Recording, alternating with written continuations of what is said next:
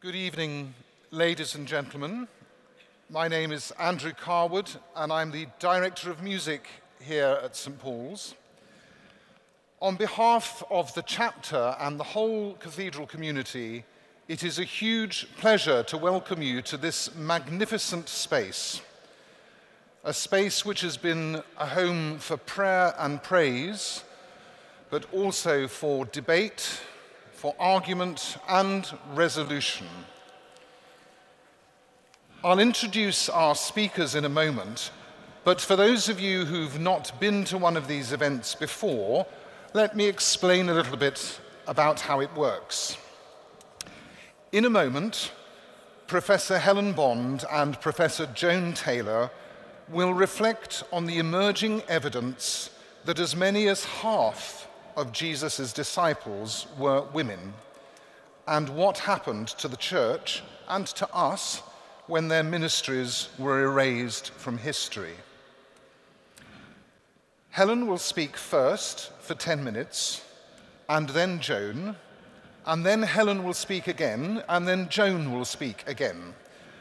Don't worry, it will all make sense, and they will stop eventually. After that, we will take your questions. Now, if you have a question, please write it on the back of your program and hold it up to be collected. There are people all around the dome who will be able to see you waving, and they will collect your questions, and through the magic of technology, they will appear on the computer screen up here. You are an important part of this evening. It is your questions which help us take the debate to the next level and on. So please don't be shy about putting your questions down. We're also taking questions via Twitter using the hashtag #FemaleDisciples. So that's the hashtag sign, #FemaleDisciples.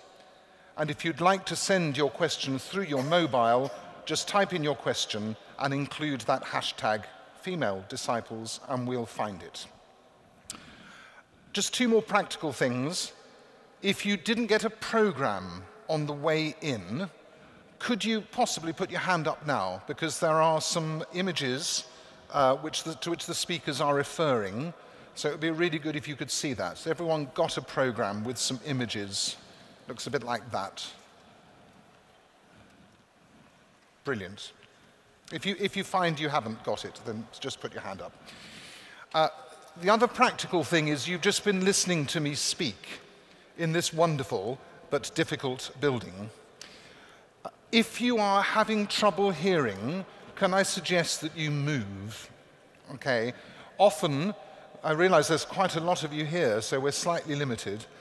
Often moving by just one chair or two can make a difference, or being slightly closer to the speakers. There's one up there, there's another one up there, there's some behind you. But try not to sit there and not enjoy the evening because you can't hear. And again, if you need help, please do ask someone.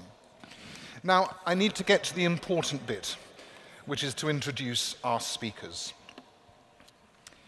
Helen Bond is Professor in Christian Origins at the University of Edinburgh, and she has just been appointed head of the School of Divinity there, the first woman to hold that post in its 400-year history.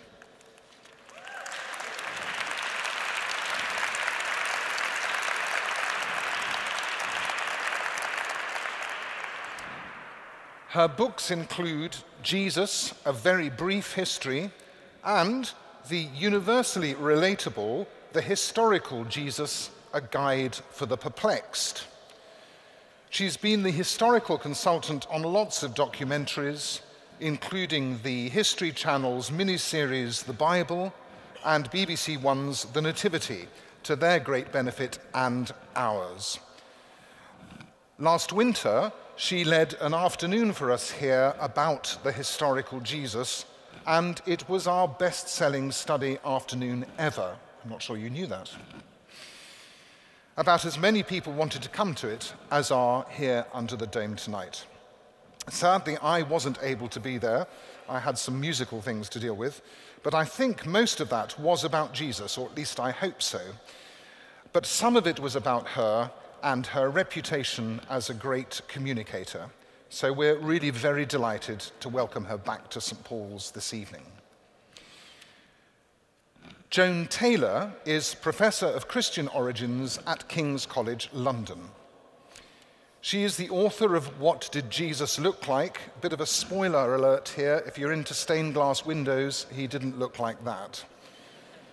She's also edited The Body in Biblical, Christian and Jewish Texts, and the very intriguing Jesus and Brian, exploring the historical Jesus and his times via Monty Python's Life of Brian. She was the historical consultant for the film Mary Magdalene, which came out earlier this year. If you haven't seen it, I do recommend it to you. It's really moving and a really beautiful film about Jesus' life and ministry. And together, these two wonderful people made the Channel 4 documentary Jesus, Female Disciples, shown earlier this year. If one of their goals was to get the early church into the news, they certainly succeeded. Even The Sun started to express interest. Widely viewed, widely reported, and much discussed, it was a really fascinating introduction into the whole subject of women's ministry and its roots in Jesus' own actions. Please don't forget about your questions. Make sure you contribute. It makes a real difference to us up here on the stage. Can I ask you now, please, to welcome both our speakers.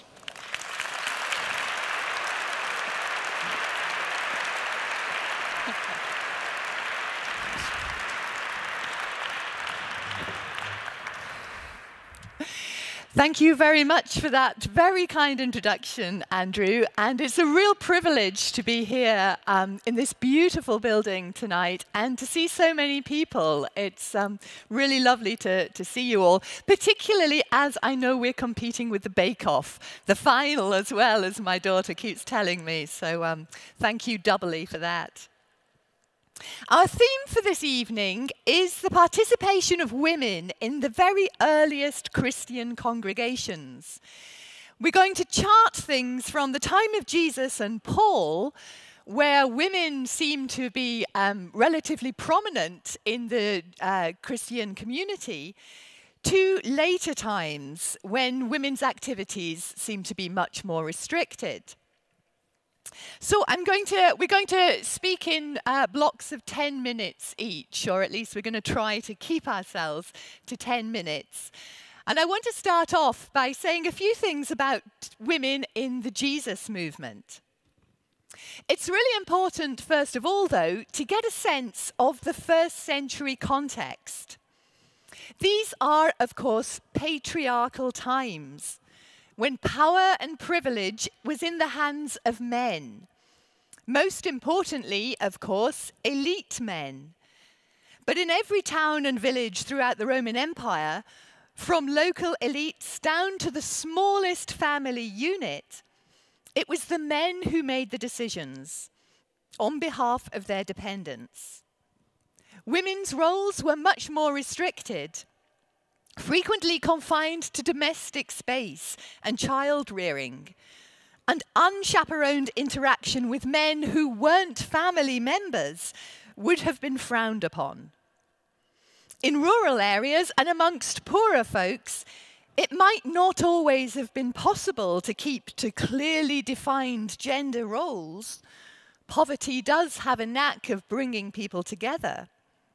But even here, old habits died hard, and there was always a sense of the gendered nature of human life. What things were right and proper for women to do, and a strong sense of censorship if women dared to overstep the mark. So this is the world into which Jesus was born. It was a world that noticed the actions of men, but not those of women. And of course, it was a world that would remember the names of Jesus' brothers, but not his sisters. It's just as important to be clear about the nature of the Gospels. They are first and foremost, of course, documents of faith, written to strengthen people's allegiance to Jesus, to declare him as God's anointed one, the Christ, even God's unique Son. What they were never intended to be is a social history of earliest Christianity. They're not interested in recording who followed him and why, or documenting what drew some people to follow Jesus and not others. It's people in the modern world who want to know this kind of question. But for the most part, they're not going to find the answers to those things in the New Testament. And this applies all the more to Jesus' female followers. The story that the evangelists tell is obviously focused on Jesus himself. While indoor domestic space is sometimes described, the bulk of what was recorded belongs to the outside male space and relates to Jesus' actions with prominent men, particularly leaders like the Pharisees or the chief priests, the Roman governor later on, and of course the male disciples. So the emphasis is on Jesus, what he says and does, and what other men make of him. How then can we say anything at all about the place of women in the Jesus movement? The trick, I think, is to pay attention to tiny clues in the text. Places where memories of women's participation have survived despite the patriarchal culture, and sometimes despite the intentions of the evangelists. Sometimes these little clues just somehow get through. And we'll also need to use a certain amount of imagination. This is always the case with ancient history, but all the more so when we're trying to understand how women fitted into things. So our knowledge is full of gaps. Our task as historians is to try to fill them in as plausible a way as possible. So I want to start then with Jesus' disciples. I recently gave a series of talks at a local boys' school about Jesus' female followers, and I asked them about the disciples. They were all quite sure that Jesus had 12 male disciples, though I have to say they weren't too good at naming them. Most of them thought that Paul was one of the disciples, and one bright spark even thought the Emperor Augustus had been one of Jesus' disciples.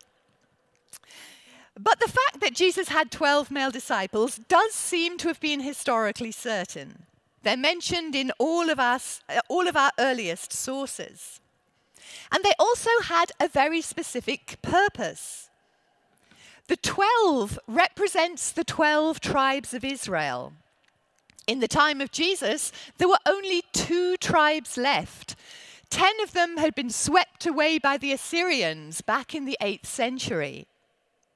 So by surrounding himself with 12 men, Jesus symbolically showed that Israel would be restored, that the land would be renewed, and that God this time would be in charge. Curiously, the list of 12 names is actually slightly different in each of the Gospels that lists them. I don't know if you'd noticed that. Towards the end, Matthew and Luke get a little bit fuzzy, as does Mark. So that suggests that the 12ness, the fact that there are 12, was more important than who actually made up the 12.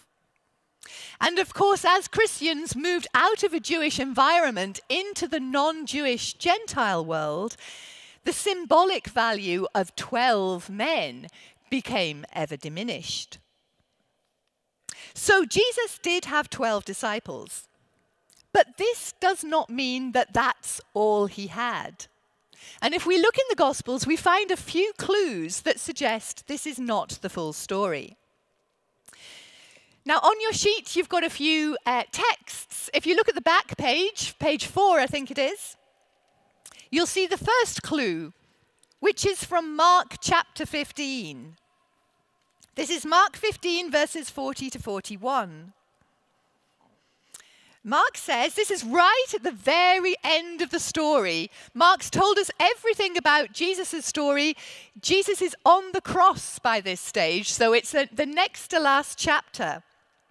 And Mark says, there were also women looking on from a distance.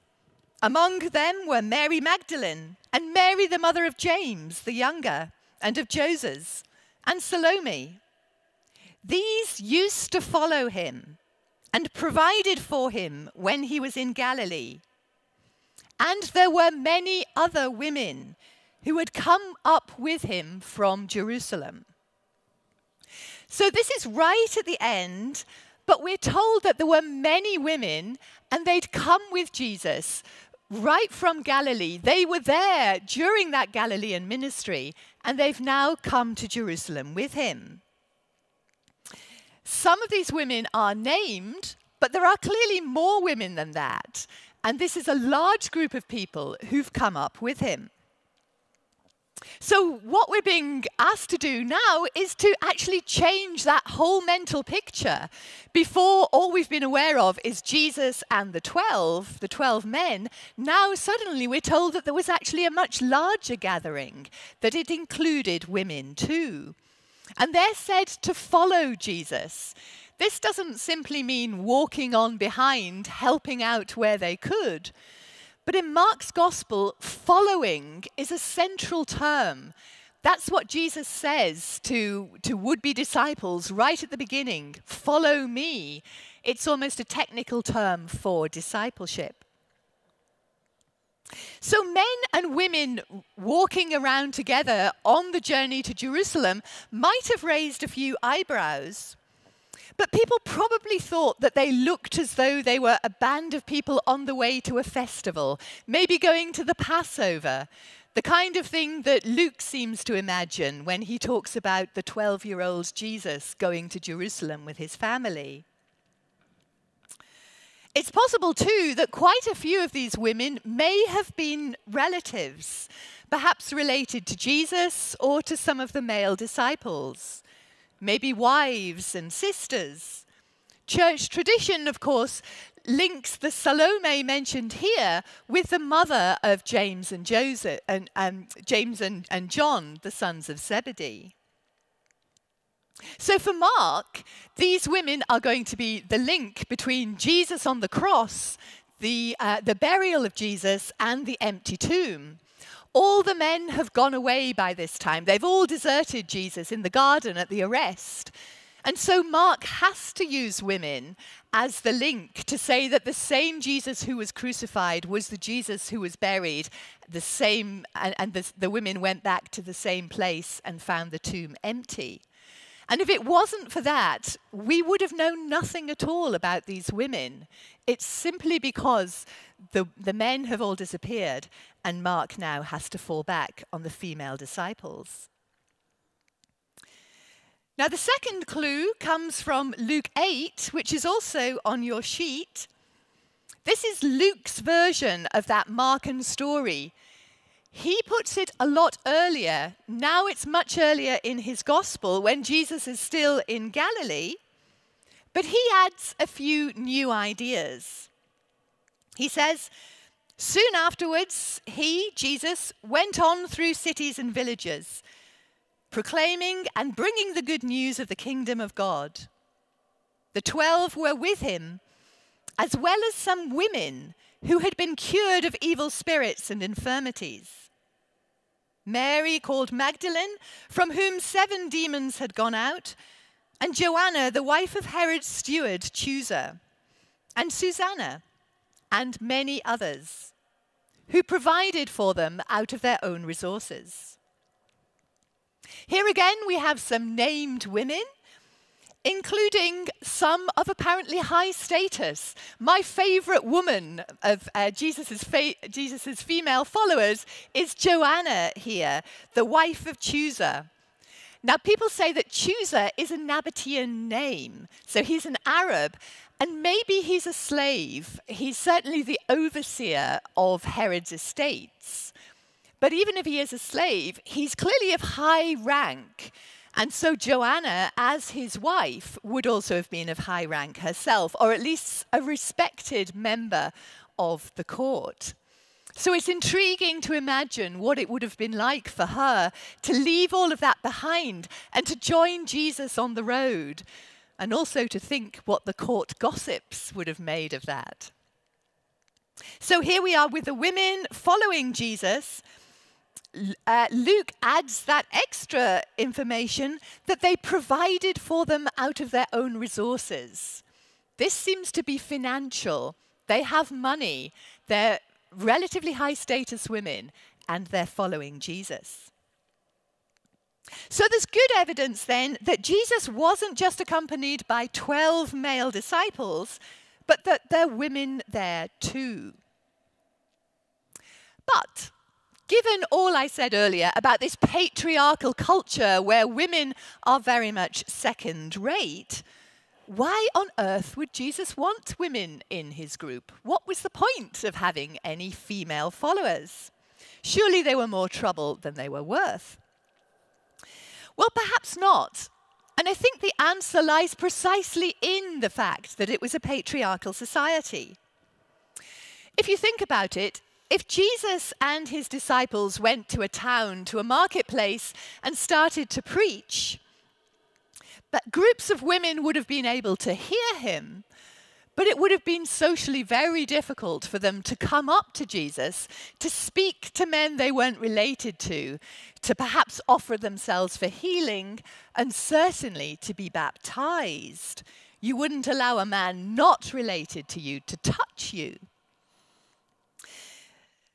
But if there are women in the group, the women, of course, were perfectly placed to befriend other women, to talk to them as they drew water at the well, to wash clothes with them down at the water, and to go into their homes and to befriend them.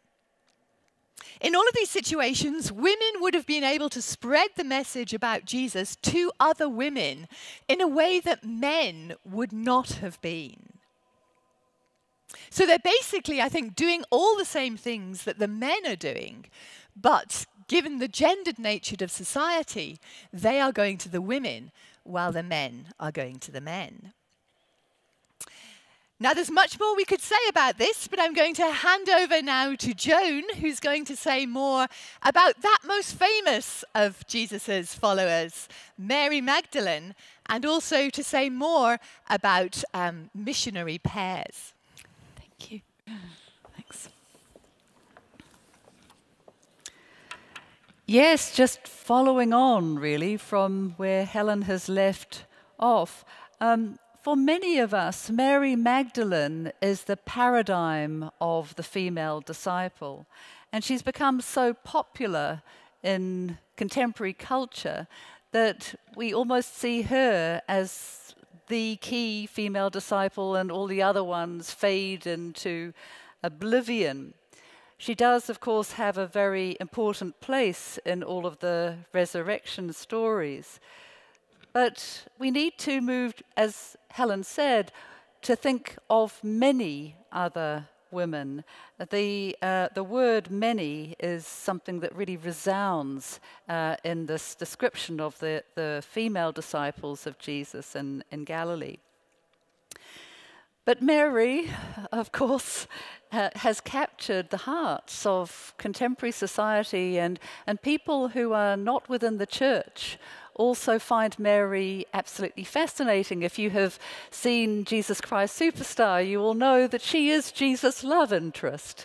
And if you've read Dan Brown, of course, there's all the story about Mary Magdalene as the wife of Jesus bearing his child. So this figure has captured the public imagination in all sorts of different ways.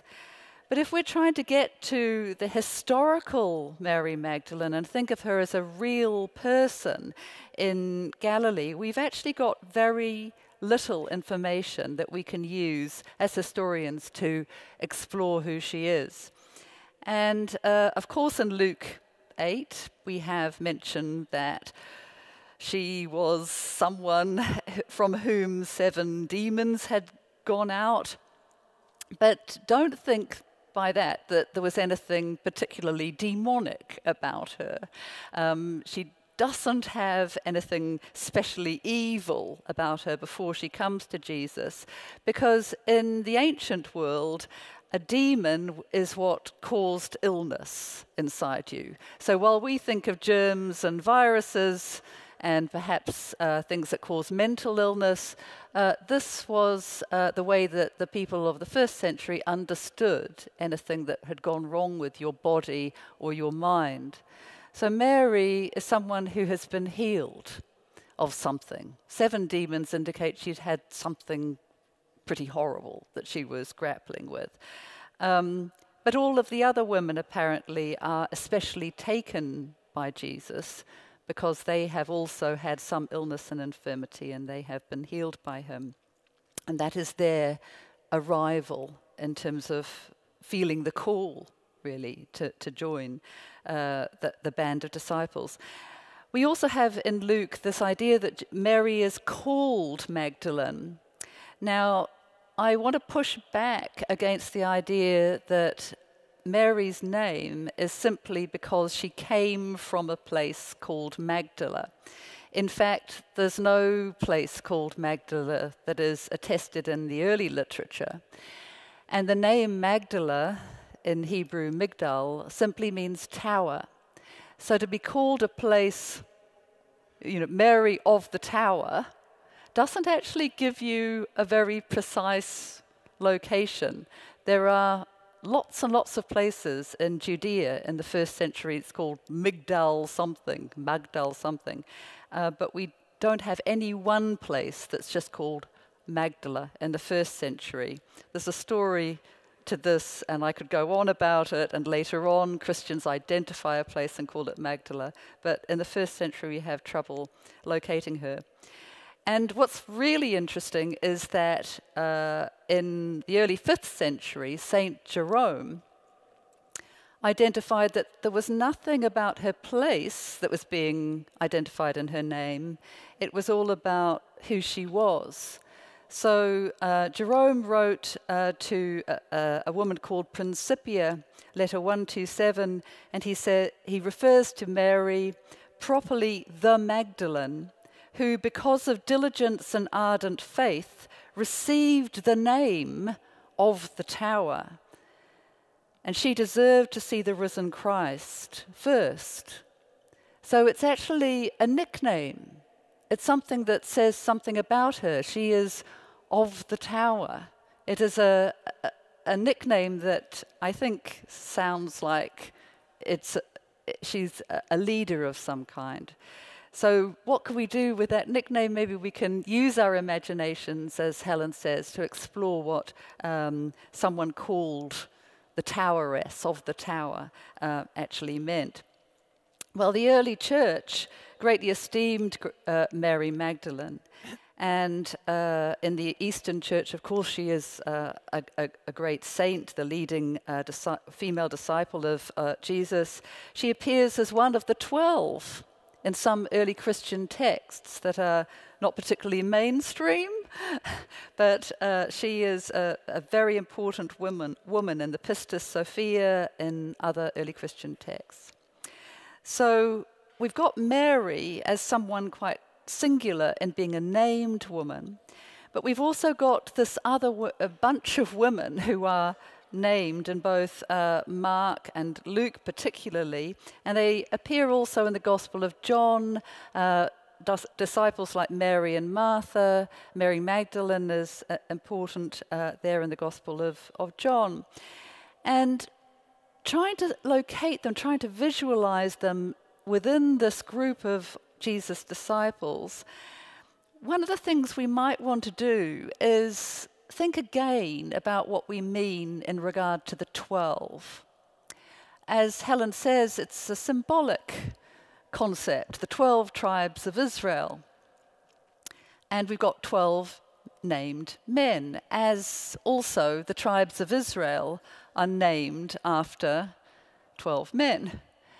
But in fact, tribes imply not just men, but women who are their progenitors. And do we have some linkage of some of these women with what the job description of the 12 is all about? Now, if we look at the job description of the 12 in Mark 3:14, we have Jesus going up to a mountain and summoning those he wanted. And it says, so they came to him and he made 12. He doesn't appoint, he makes 12. So they came to him that he might, and he sent them out to proclaim the good news and to have authority to expel demons. So if you remember, demons are about healing. How do you heal someone? You expel a demon from them, and then they are whole, then they are well. So as Helen said, for that to happen, you need, in a patriarchal society, some women. When they come back to Jesus, they say they've cast out many demons and anointed many sick people with oil and cured them. And that immediately should alert us to the presence of women. Anointing with oil is very touchy-feely. It's not just, you are healed of a demon. It actually involved hands-on healing. For a man to do that in a woman's situation without women being involved, there's something wrong with this picture. And in fact, later on, oil of nard is specifically associated with a woman in Bethany who anoints Jesus' head in Mark 14. So special oil, fragrant oil, is associated with women in this gospel. And the other thing that's fascinating is that Jesus sends out the 12 two by two. Now, normally that's understood to just mean male pairs. They go off in twos. But that expression, 2 by 2, you all know the nursery rhyme, is really geared to the concept of male and female pairs in both the Greek and the Hebrew. It's even used in the Dead Sea Scrolls, that expression, shtaim, to refer to a male and female, a husband and wife. So it's not just a Greek idiom, it has a quite technical sense in terms of these pairs of male and female being sent out. So then that does make you think about what is going on, Mark veils things. As Helen said, at the end of the Gospel of Mark, you've got this reference to the women, and we have to insert them imaginatively in the story when they're not explicitly mentioned.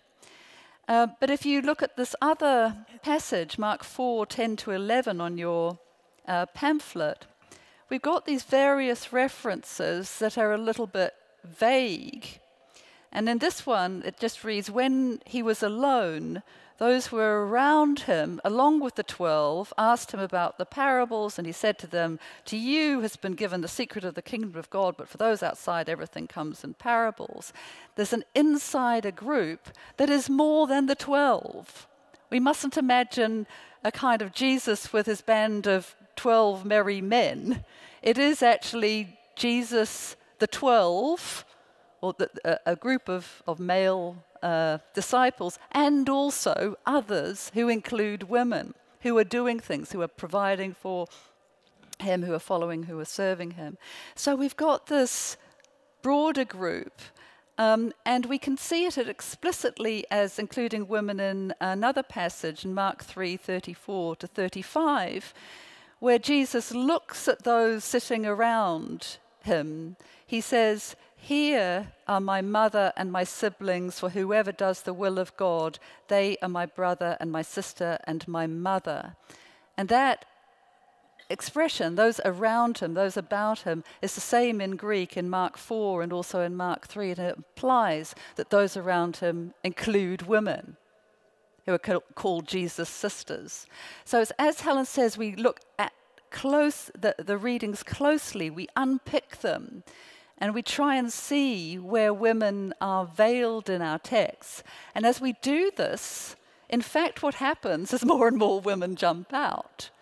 The gospel writers have hidden the women because they're a bit worried about how the women are going to come across to people.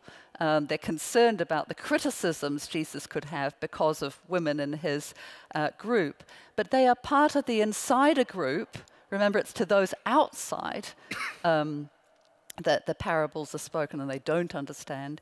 And they are, the women are part of this close group around Jesus, and they are serving, providing, they are doing things, healing. This is part of their job description as well.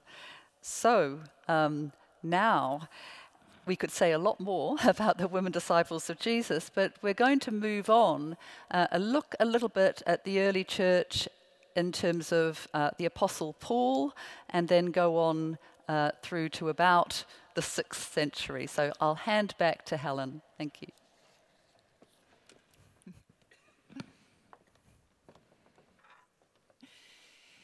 Thanks, Jane. The Apostle Paul generally has a bad reputation when it comes to women. George Bernard Shaw described him as the eternal enemy of women. And for most people, he's simply seen as a misogynist. In many respects, though, this is unfounded. We need to make a distinction here between the genuine letters of Paul and those that came later on. Those that were written by disciples of Paul who believed that they were conveying the thoughts of Paul for a new generation. So the genuine letters, as they're usually identified by scholars, probably come from around the 50s CE. So they're very early and include letters like 1 Corinthians, Galatians, and Romans.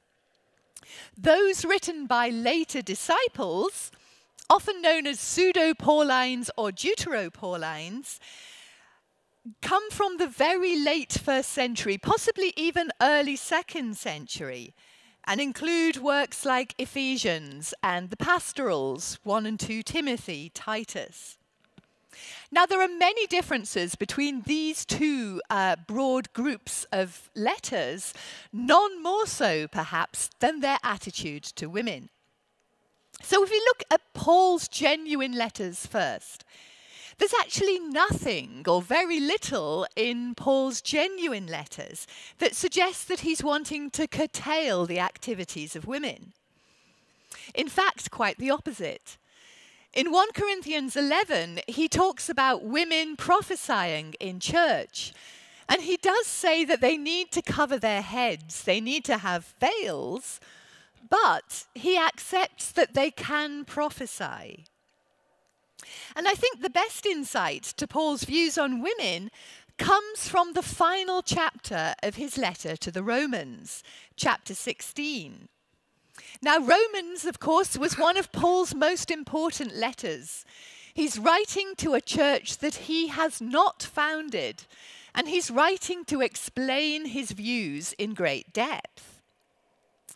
The final chapter of Romans, chapter 16, is largely a list of names of people that he knows there.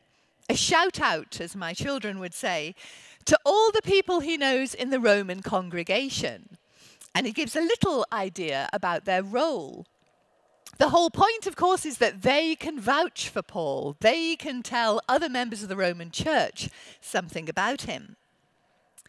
So the opening verses of Romans 16 are on your handout.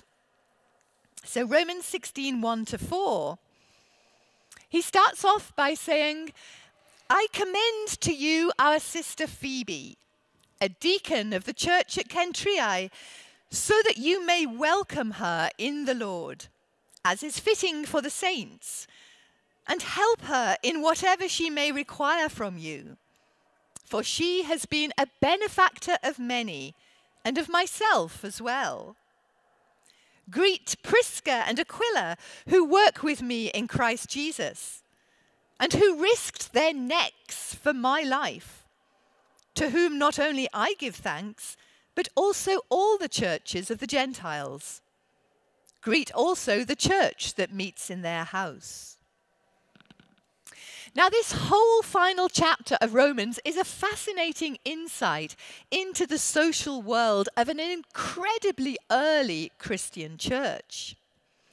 And amazingly, if you count up the number of names here, male names and female names, a third of the names here are female. So this is just a random selection of people that Paul knows in the Roman church, and a third of them are women. If we start with Phoebe, we learn that she's a deacon of the church and a benefactor of many. So deacon is clearly a high-ranking person, perhaps a leader, some kind of minister in this church. And the word benefactor here implies somebody with financial resources. She's some kind of patron of Paul and other people too. Now, this is one of the places where translation does matter. Older translations here tended to give a much more gendered version. They would say she was a deaconess in the church. And of course, that's important because in some modern congregations, deaconess is seen as a lesser role to deacon, and certainly a lesser role to a minister or a priest. She's also, in these earlier translations, described as a helper. Again, that's a very strange word, a very gendered, very female word. She's a helper. What does that mean? Almost anything. Whereas benefactor, which is actually what the word says, again, has that idea of being a patron, somebody much more important. But what's really important about Phoebe is that she is not one of the women in Rome, or one of the people in Rome that Paul is saying, giving his greetings to, but she is somebody who he's asking the people to welcome. She is actually taking the letter with her. So Paul is asking them to greet her and to make her welcome. And this is really amazing. This is the most important letter that Paul will ever write, and he gives it to a woman. She will not only take it to Rome, but she'll read it out. She'll explain it. She'll teach the contents of it to the Roman community. So this is a long way from the misogynist Paul that we're more used to. The second group of people here I want to look at are Prisca and Aquila. Now, Prisca here is female, Aquila, the husband, is male, but it's very unusual to put a woman's name first in the ancient world. We think nothing of it today, but to put the woman's name first suggested that she was much more important than her husband. Now, these two people seem to be one of the missionary pairs that Joan has been talking about. And we know about these two from other sources. We know they traveled around the Mediterranean preaching the new faith. In Acts, Prisca even teaches a prominent philosopher known as Apollos more about the Christian faith. We also hear here that they have a church meeting in their house. In the early days, of course, Christians didn't have any kind of buildings, and so they met one another in homes, in shops, in public spaces. And I think it's quite interesting to speculate. Again, all we can do is speculate and use our imagination. But what difference does it make when churches, where congregations are meeting in homes, in domestic spaces?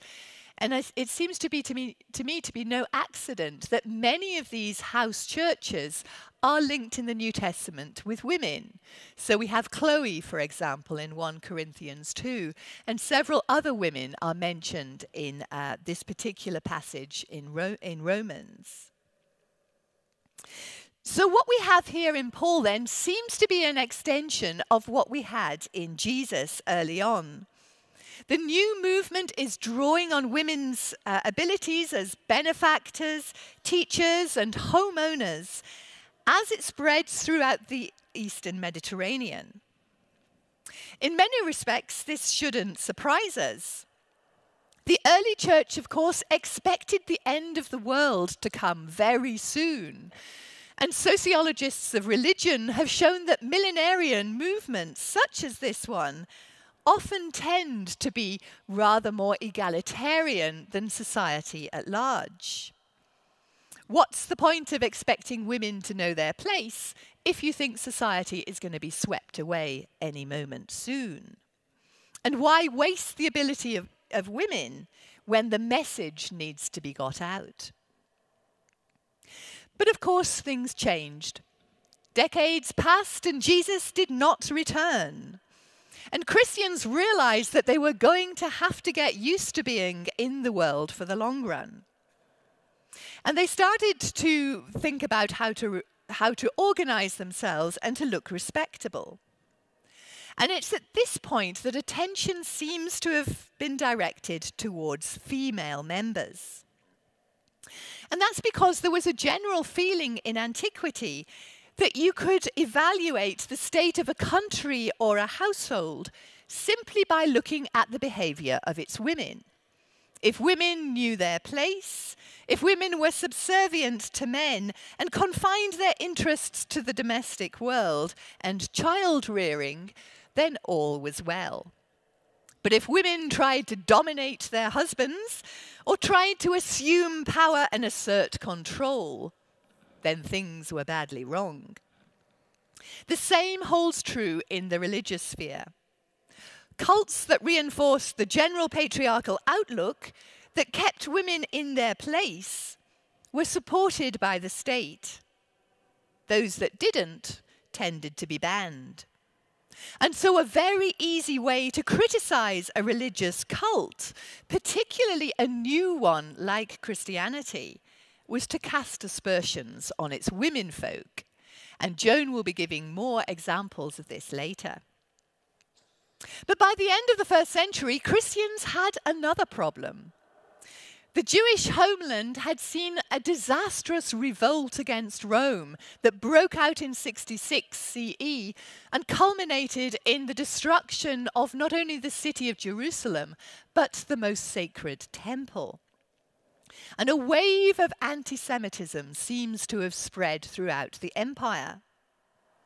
However much Christians wanted to stress their connections with Judaism to present themselves as the new Israel, such a strategy was also fraught with danger.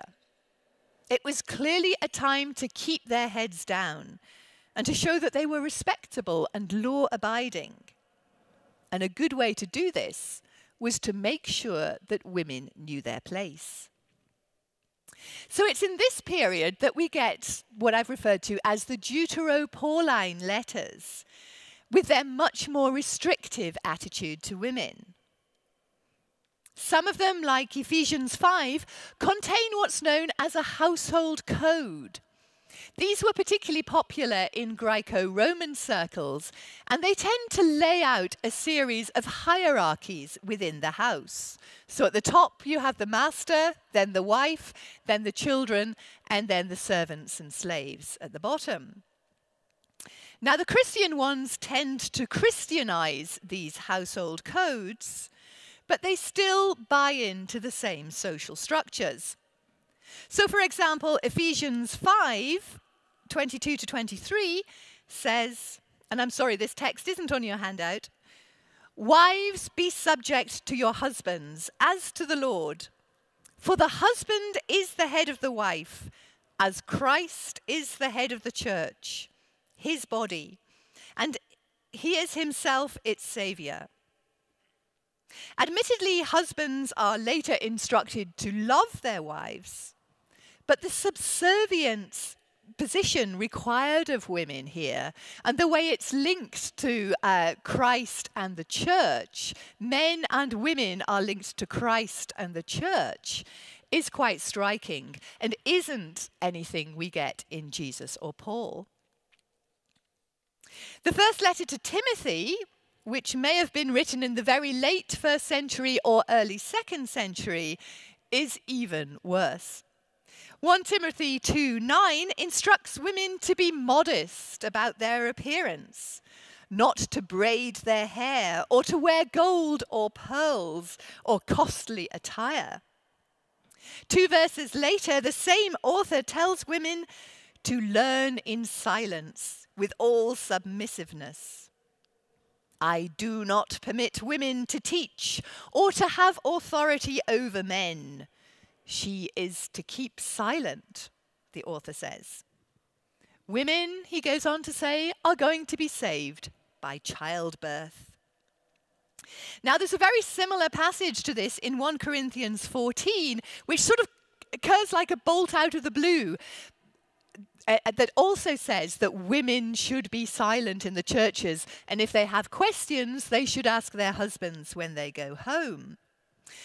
The fact that this is so different, this passage in 1 Corinthians 14 is so different to anything else that you get in Paul, has led most scholars to think that it's a later interpolation. It's an insertion into that Pauline letter from somebody who's read perhaps 1 Timothy or agrees with the kind of sentiment that you get there.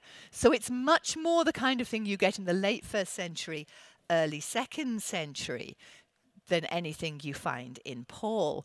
At this period, late 1st century, early 2nd century, the church really is trying to restrict women to keep them quiet and subservient. But there is a positive side to all of this.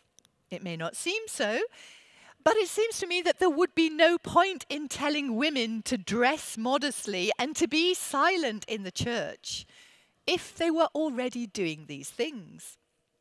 Clearly, they weren't. And in some places, women's voices were still being heard in the churches.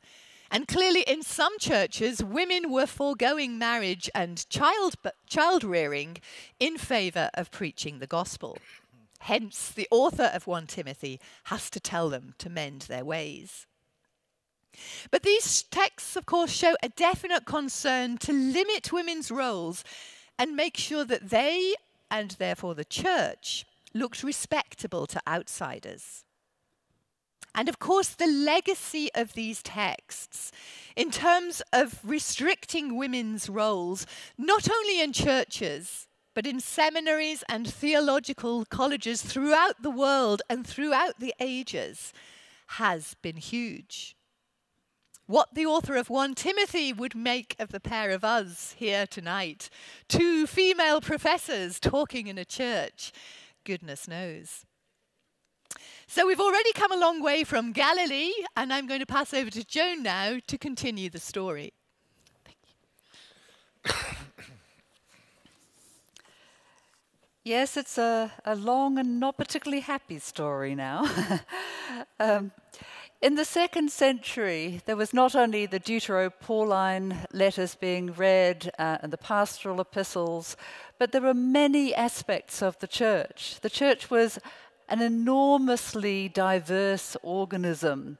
And the more we study the 2nd century material, the more we realize that as the seed of the story of Jesus was planted in all these different places around the Mediterranean world and through the Eastern world as well, different types of Christianities sprung up. But what is really extraordinary is if you look across the board at all these different types of Christianity that you can see, whether they're Marcionites or Gnostics that esteem Mary Magdalene or Montanists, what is quite consistent is that there are very prominent female leaders in a lot of these different Christianities. But the mainstream church went along a particular trajectory that seemed to be much more concerned about the sorts of societal pressures that would imply that there were strict things that men did and women did, that the philosophers had defined a woman's philosophy and a men's philosophy, and this is the right way of doing things. So there were issues about how the church would navigate social concerns. In fact, we see that already in the pastoral epistles. There's quite a clear emphasis on how Christians are perceived by society. Now, this doesn't come out of nowhere, but we know that Christians were quite persecuted in different parts of the empire at different times and could suffer horribly. So you didn't want to do anything that would wind people up in your neighborhood and indicate that you were in any way an unsavory group, or in fact a stupid group. Because what we see in some of the literature is that any place that included a large number of women would be automatically dismissed by well-to-do men anyway as having no value whatsoever. And we can see this in one of the texts that we haven't given you tonight. It's quite a long text by a philosopher called Celsus, in the middle of the 2nd century, writing against Christians. He's very bothered by Christians. There are too many of them, and they're so wrong in so many different ways. And later on, in the 3rd century, the great church father Origen wrote a great treatise against Celsus, called Against Celsus, and you can read the translation by Henry Chadwick, which is quite well known.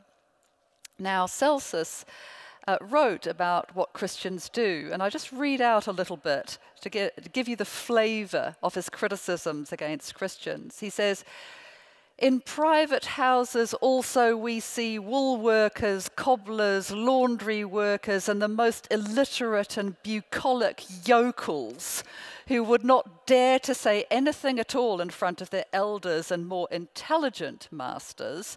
But whenever they and some stupid women with them get hold of children in private, they let out some astounding statements, as, for example, that they must not pay any attention to their father and school teachers, but must obey them.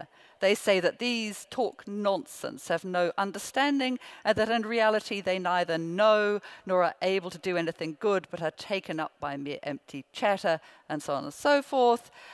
And what happens?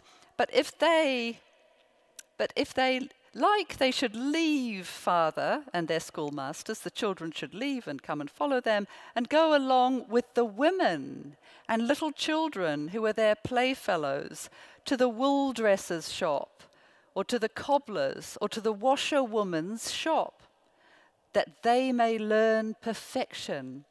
And by saying this, they persuade them." Now, that's a wonderful text, because it gives us an indication that women were spreading the word in the washerwoman's shop. We've come a long way from the washerwoman's shop. And Celsus was seeing this as something that was severely problematic in society, that these women and stupid men were undermining the very fabric of society by perverting children to disobey their schoolmasters and fathers. So you get the sense of what the Christians were up against and why they wanted to play down the role of women in the circle of Jesus' closest disciples and as the church went on in society.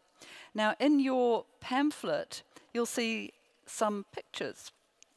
And we're using these pictures really because we've been alerted to them by the art historian Ali Katjes, who appeared in our documentary and talked about reading art and what we can learn from art when our texts, in fact, are probably quite severely edited, because in the 4th century, the Emperor Constantine came in and became a Christian, which was great for stopping persecution, but possibly a little problematic in terms of gender, and things changed, shall we say, in the 4th century. And she says you can see this play out in art.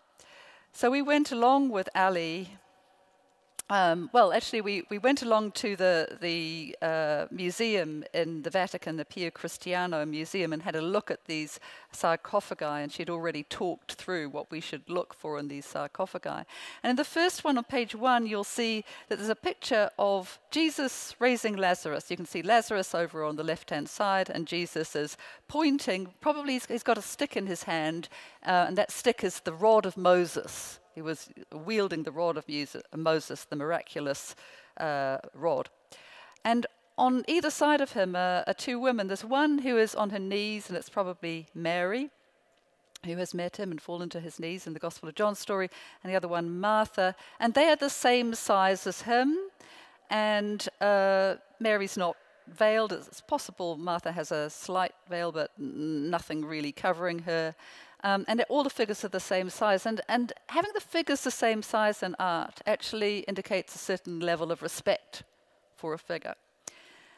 As we go on a little bit further in time, into the 4th century, we see the same scene below. Jesus is raising Lazarus, and this time he's just raising his hand. He doesn't have his rod with him. But this time the woman is veiled. And we know that in the 4th century, veiling became customary for women more and more. If you're a good Christian woman, the more you covered up, more modesty, more submission. All of this was starting to happen in the 4th century. And she's bending down, and she's much more sort of subordinate to Jesus. But if you turn the page to page 2, you see what happens to these sarcophagi as time goes by. And in fact, Mary gets minute. Mary becomes, and some of these sarcophagi are kind of footstool, a little blob at the bottom of Jesus' feet. And she's very veiled, and she's very small because she has to be super subordinate and reduced, and it's all about Jesus raising Lazarus. Actually, Lazarus in this is pretty minute as well. But the idea is that Jesus is big and the women are small. But Ali also told us that role of women, the leadership of women, did continue on. And she showed us in Naples a rather wonderful piece of catacomb art, which she identified as this woman, Carulla. That the name might be Carulla or Servia. You can see it in the bottom left of the picture. And what she said was that the woman is actually leading worship. And she is someone with the Alpha and Omega of Christ above her, and she's got the Gospels opened out on either side of her, and she is authoritatively praying and leading worship, and it's likely that she is a bishop, and there are even indications that there were female bishops in this area of Italy at that time that the church was trying to stamp out. So the survival keeps on going through to the 6th century and possibly beyond. There's all sorts of other art that might indicate that women's leadership continues. But the question is, I suppose, at the end, how do we restore it? How do we restore the voices of women that even at the beginning of the Gospels, they weren't truly recorded for all sorts of very good reasons? They were veiled in the Gospels. They get veiled over the course of time.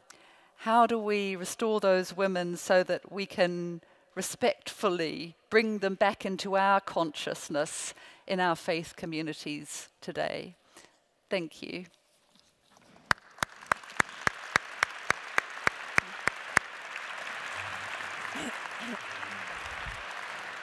Move back a bit. Well, Joan, Helen, that's an extraordinary amount of information and thought-provoking stuff. Somebody's written here, please would you write a book about this? I think it's probably several books rather than a book. Thank you for your questions. If you do have any, please, there's one here, I just see. Please do indicate to them. I want to start with one of the things which has come through, which is asking if other itinerant preachers in Judea around the same time had female followers, or is it uniquely a Jesus thing? Have we got any evidence? I might go to Helen first, seeing as you just to let you catch your breath. Is it uniquely a Jesus thing, or do we have any evidence otherwise? I think the problem is lack of evidence in most cases. I mean, Joan is an expert on John the Baptist, so I'm slightly hesitant to talk about him, but he certainly seemed to have got, a range of people, men and women, in terms of coming out to be baptized. And the historian Josephus tells us about various other sort of religious leaders who again attracted men and women, and they were specifically told there were men and women. But in terms of having disciples, I'm not sure that the evidence is there for Judea, but Joan could say more about the Therapeutai in Egypt. Yeah, there are Jewish women who are students of teachers, and we find them in Alexandria in Egypt. There's a group, as Helen said, called the Therapeutai that I have particularly written about, and the author Philo of Alexandria, who is a contemporary of Jesus in the 1st century, he writes a treatise all about this group where there are not only men but also women gathering together in this community, and they are participating and they are composing music and they are learning, and they are very much on the same page as the men. And in fact, Eusebius, the early 4th century church historian, said, they're Christians. That's what we do. So he recognized something about the fact that there were men and women in worship together as being, at that time, very, very Christian. But yes, there were women who could be disciples, but it tended to be high up, well-to-do women who were educated. Mm-hmm. Great. And I just want to pick up on something you said about the picture of Serla or Servia, because one of the questions that has also come in is there evidence, because you referred to this, is there evidence, I'll stay with you, Joan, for a moment, that women led churches and presided at the Eucharist? Because that image seems to suggest something of that sort.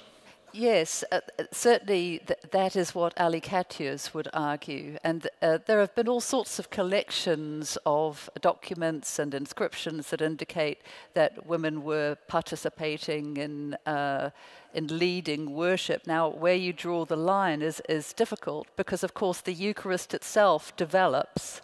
So when we've got the early house churches, we don't have Eucharist as such. We've got a common meal.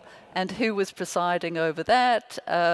Whoever was the host of the banquet, the dining experience. So that could very well also be the mother of John Mark if we were in John Mark's house in Jerusalem, or Lydia, or these other women who are named in the Acts of the Apostles. Yeah. Do you want to say anything you want to say, Helen? Mm-hmm. I'll try and go backwards and forwards. I don't want to cut anyone out. There's a couple of questions about Mary Magdalene which have come in, and one of which is, I think, really important because we have a lot of different information about her, and we now know that some of the stuff that the medieval church believed in has become. Is just wrong. So let's get it out there on the table. Is there any evidence to suggest Mary Magdalene was a sex worker? Yeah. Is the question I've got here. I skipped over that and concentrated on the Eastern Orthodox tradition, which doesn't do this. But Pope Gregory in the 6th century thought that she was the repentant fallen woman in the Gospel of Luke that came in and wiped Jesus' feet with her tears and her hair, and it was all about a conflation of different women. What we do often find in church tradition is they just mash all the different women together. So instead of many women, you just kind of get this conglomeration. And I think it was also a way of reducing Mary Magdalene a bit so that she was no longer a prominent female disciple in the Western church like she was in the Eastern church. Yes, certainly some of the plain song hymns in her honour managed to cram absolutely every story into 7 verses. Just sticking with Mary Magdalene, is there a chance that the fact that you said that she's captured our imagination so much, do you think she's held back the other female figures in the story. Is it possible? That's an interesting idea. I think perhaps still we want to, because we have precious little information about any of these characters, that if we can broaden Mary Magdalene and give her more of a character, then she shines out. But the other women are still very shadowy. As Helen said, we have to really work on trying to think what Joanna's life was really like. Mm-hmm.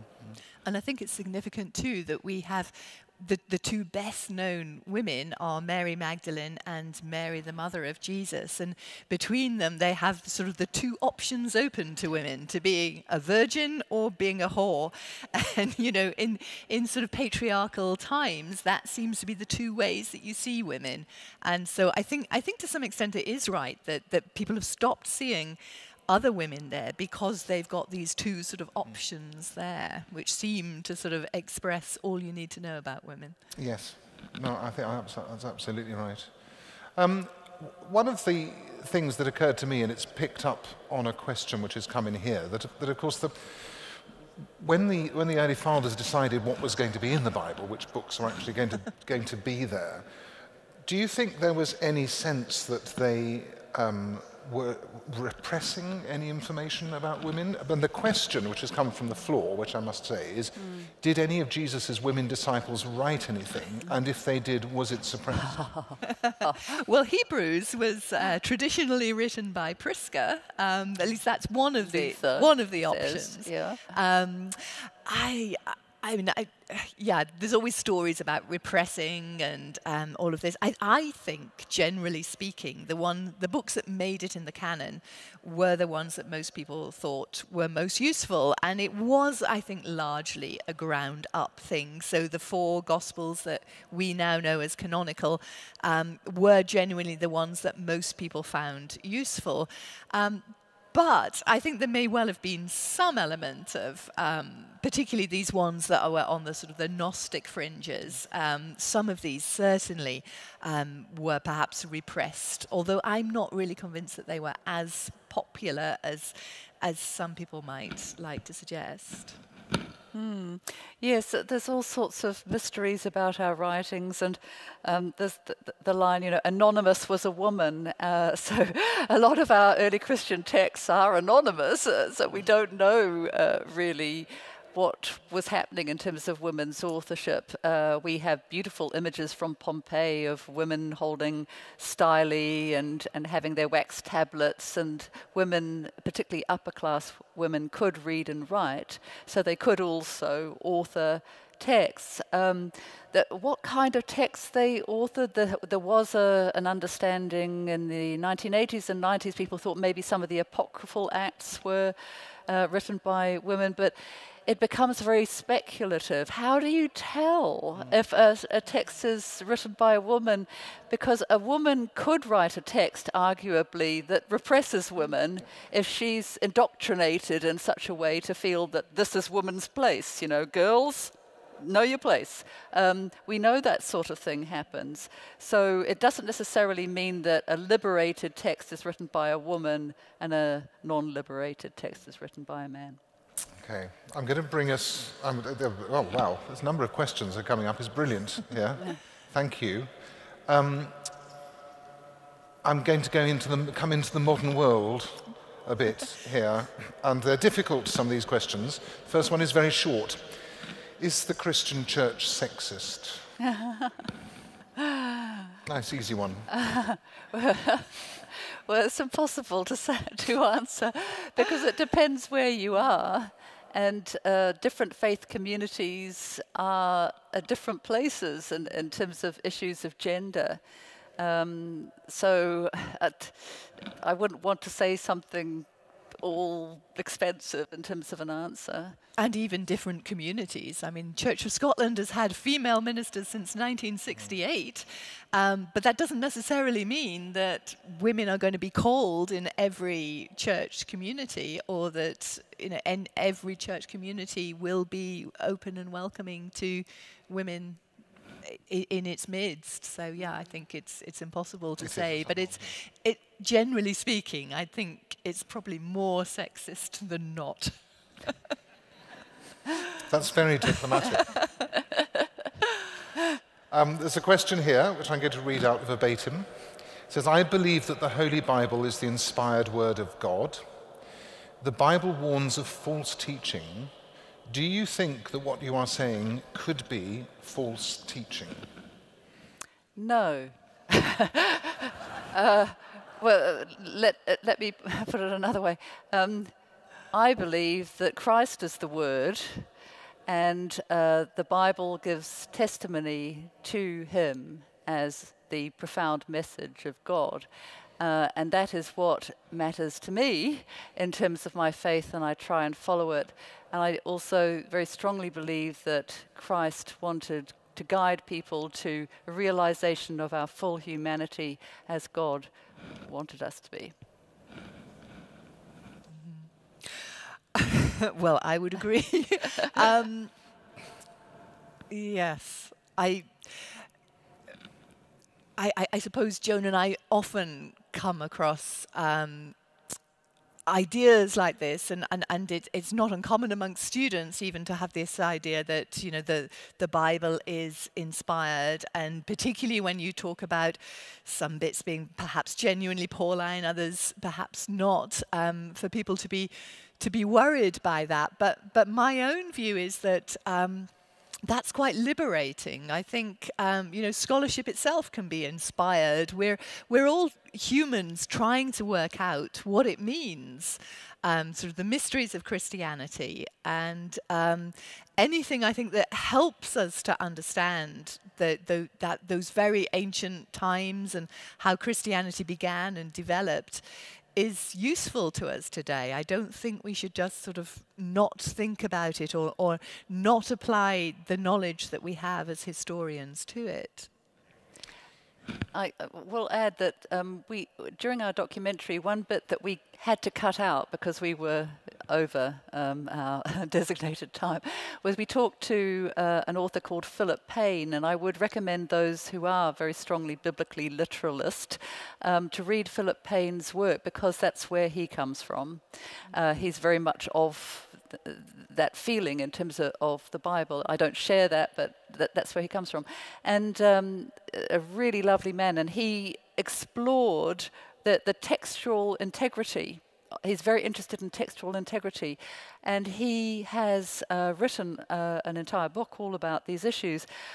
He says that there's a particular passage in 1 Corinthians which says, let the women keep silence in the churches, I don't allow them to speak. This is an addition to the text. And that addition to the text probably happened late 3rd century, early 4th century, and it was part of this change. So that when Constantine came in, and as the church was moving to a more sort of secular mode and wanting women to do the right thing, things got added into the text of the Bible. So that's Philip Payne's argument. I have two questions here. I'm so pleased that you've been so stimulated by this conversation, because I certainly have, and it's becoming very clear through what's coming up here. There's two questions I want to link. I'm going to give you the first one first, because the second question might actually contain part of the answer. It says, looking at the audience here today, it seems that there's much more interest in Jesus' female disciples among women compared to men.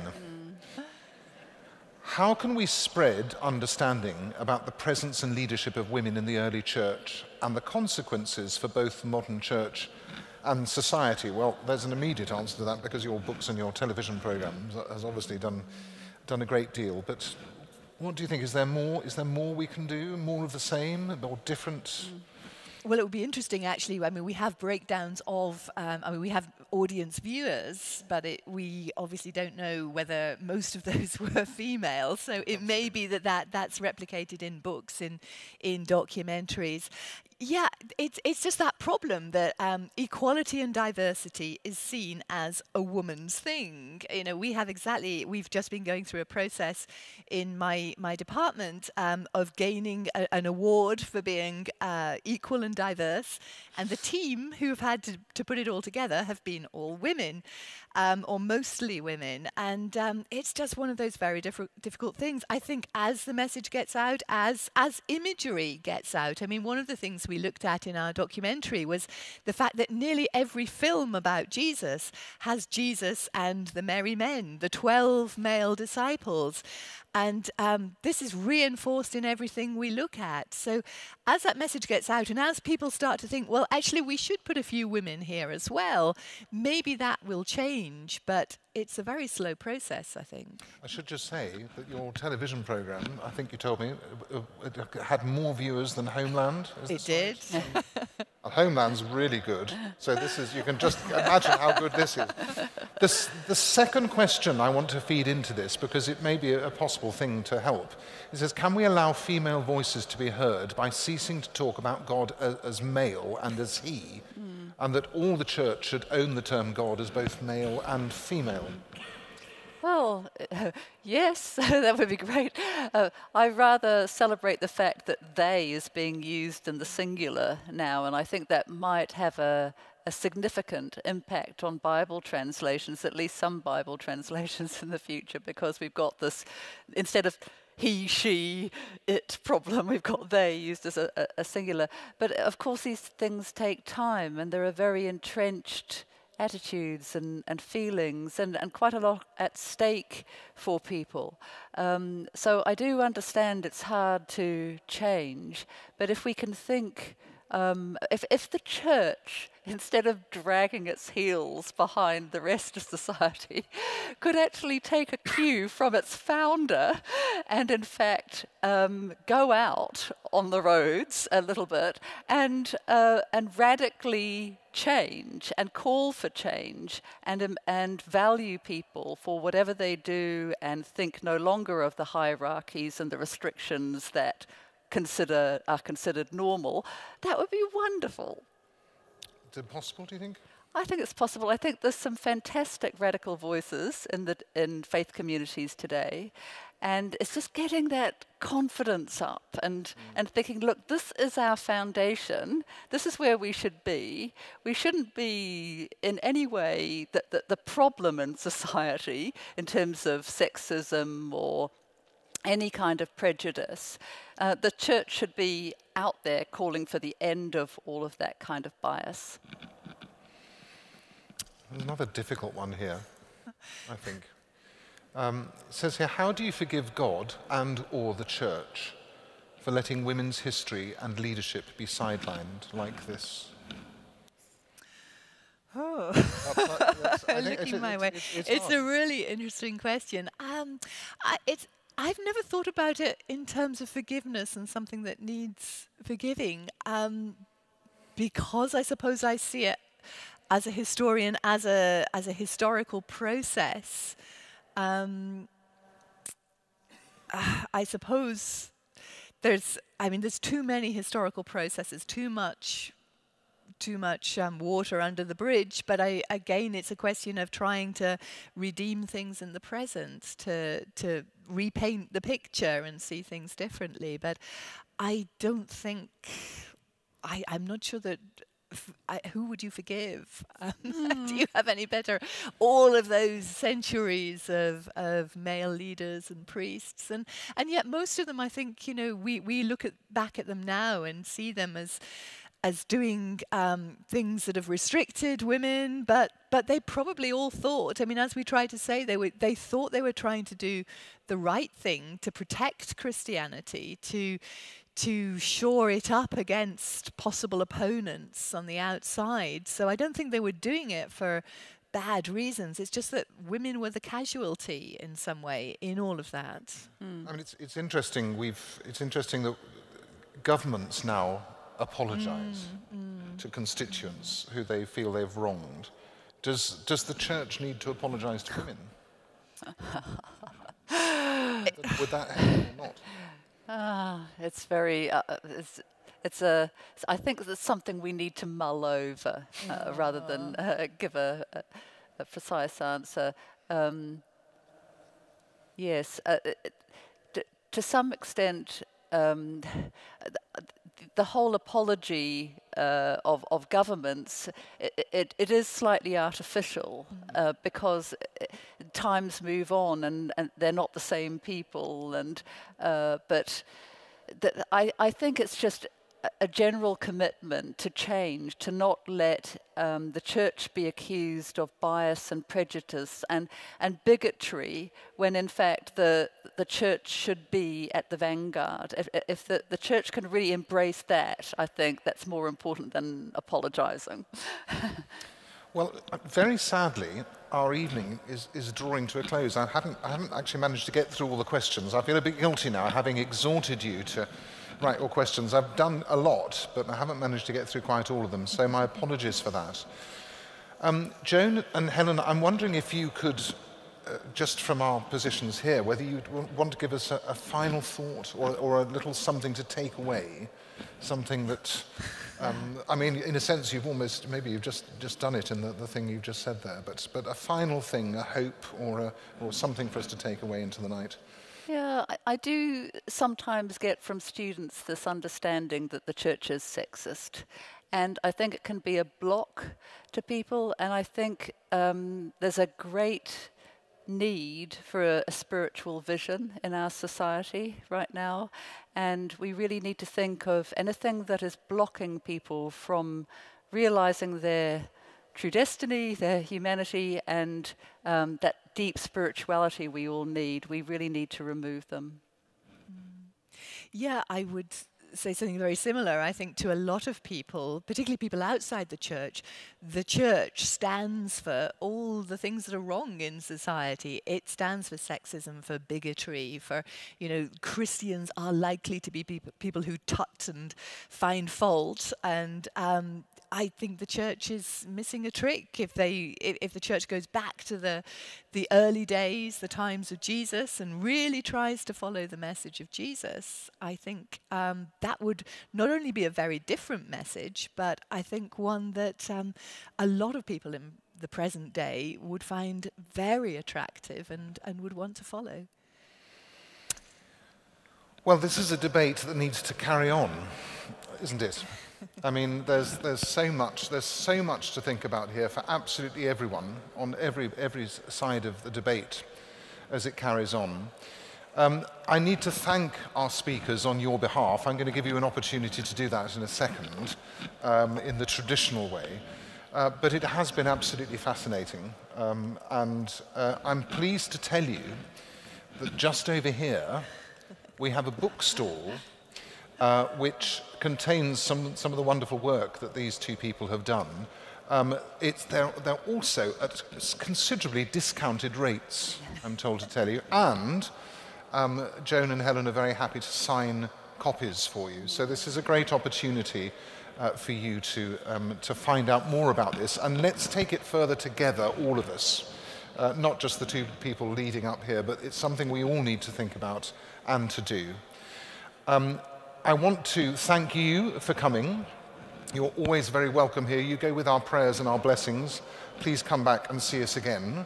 I want to thank hugely Elizabeth Foy, who heads up the Adult Learning Department, and her team, who make the wonderful things like this that happen here.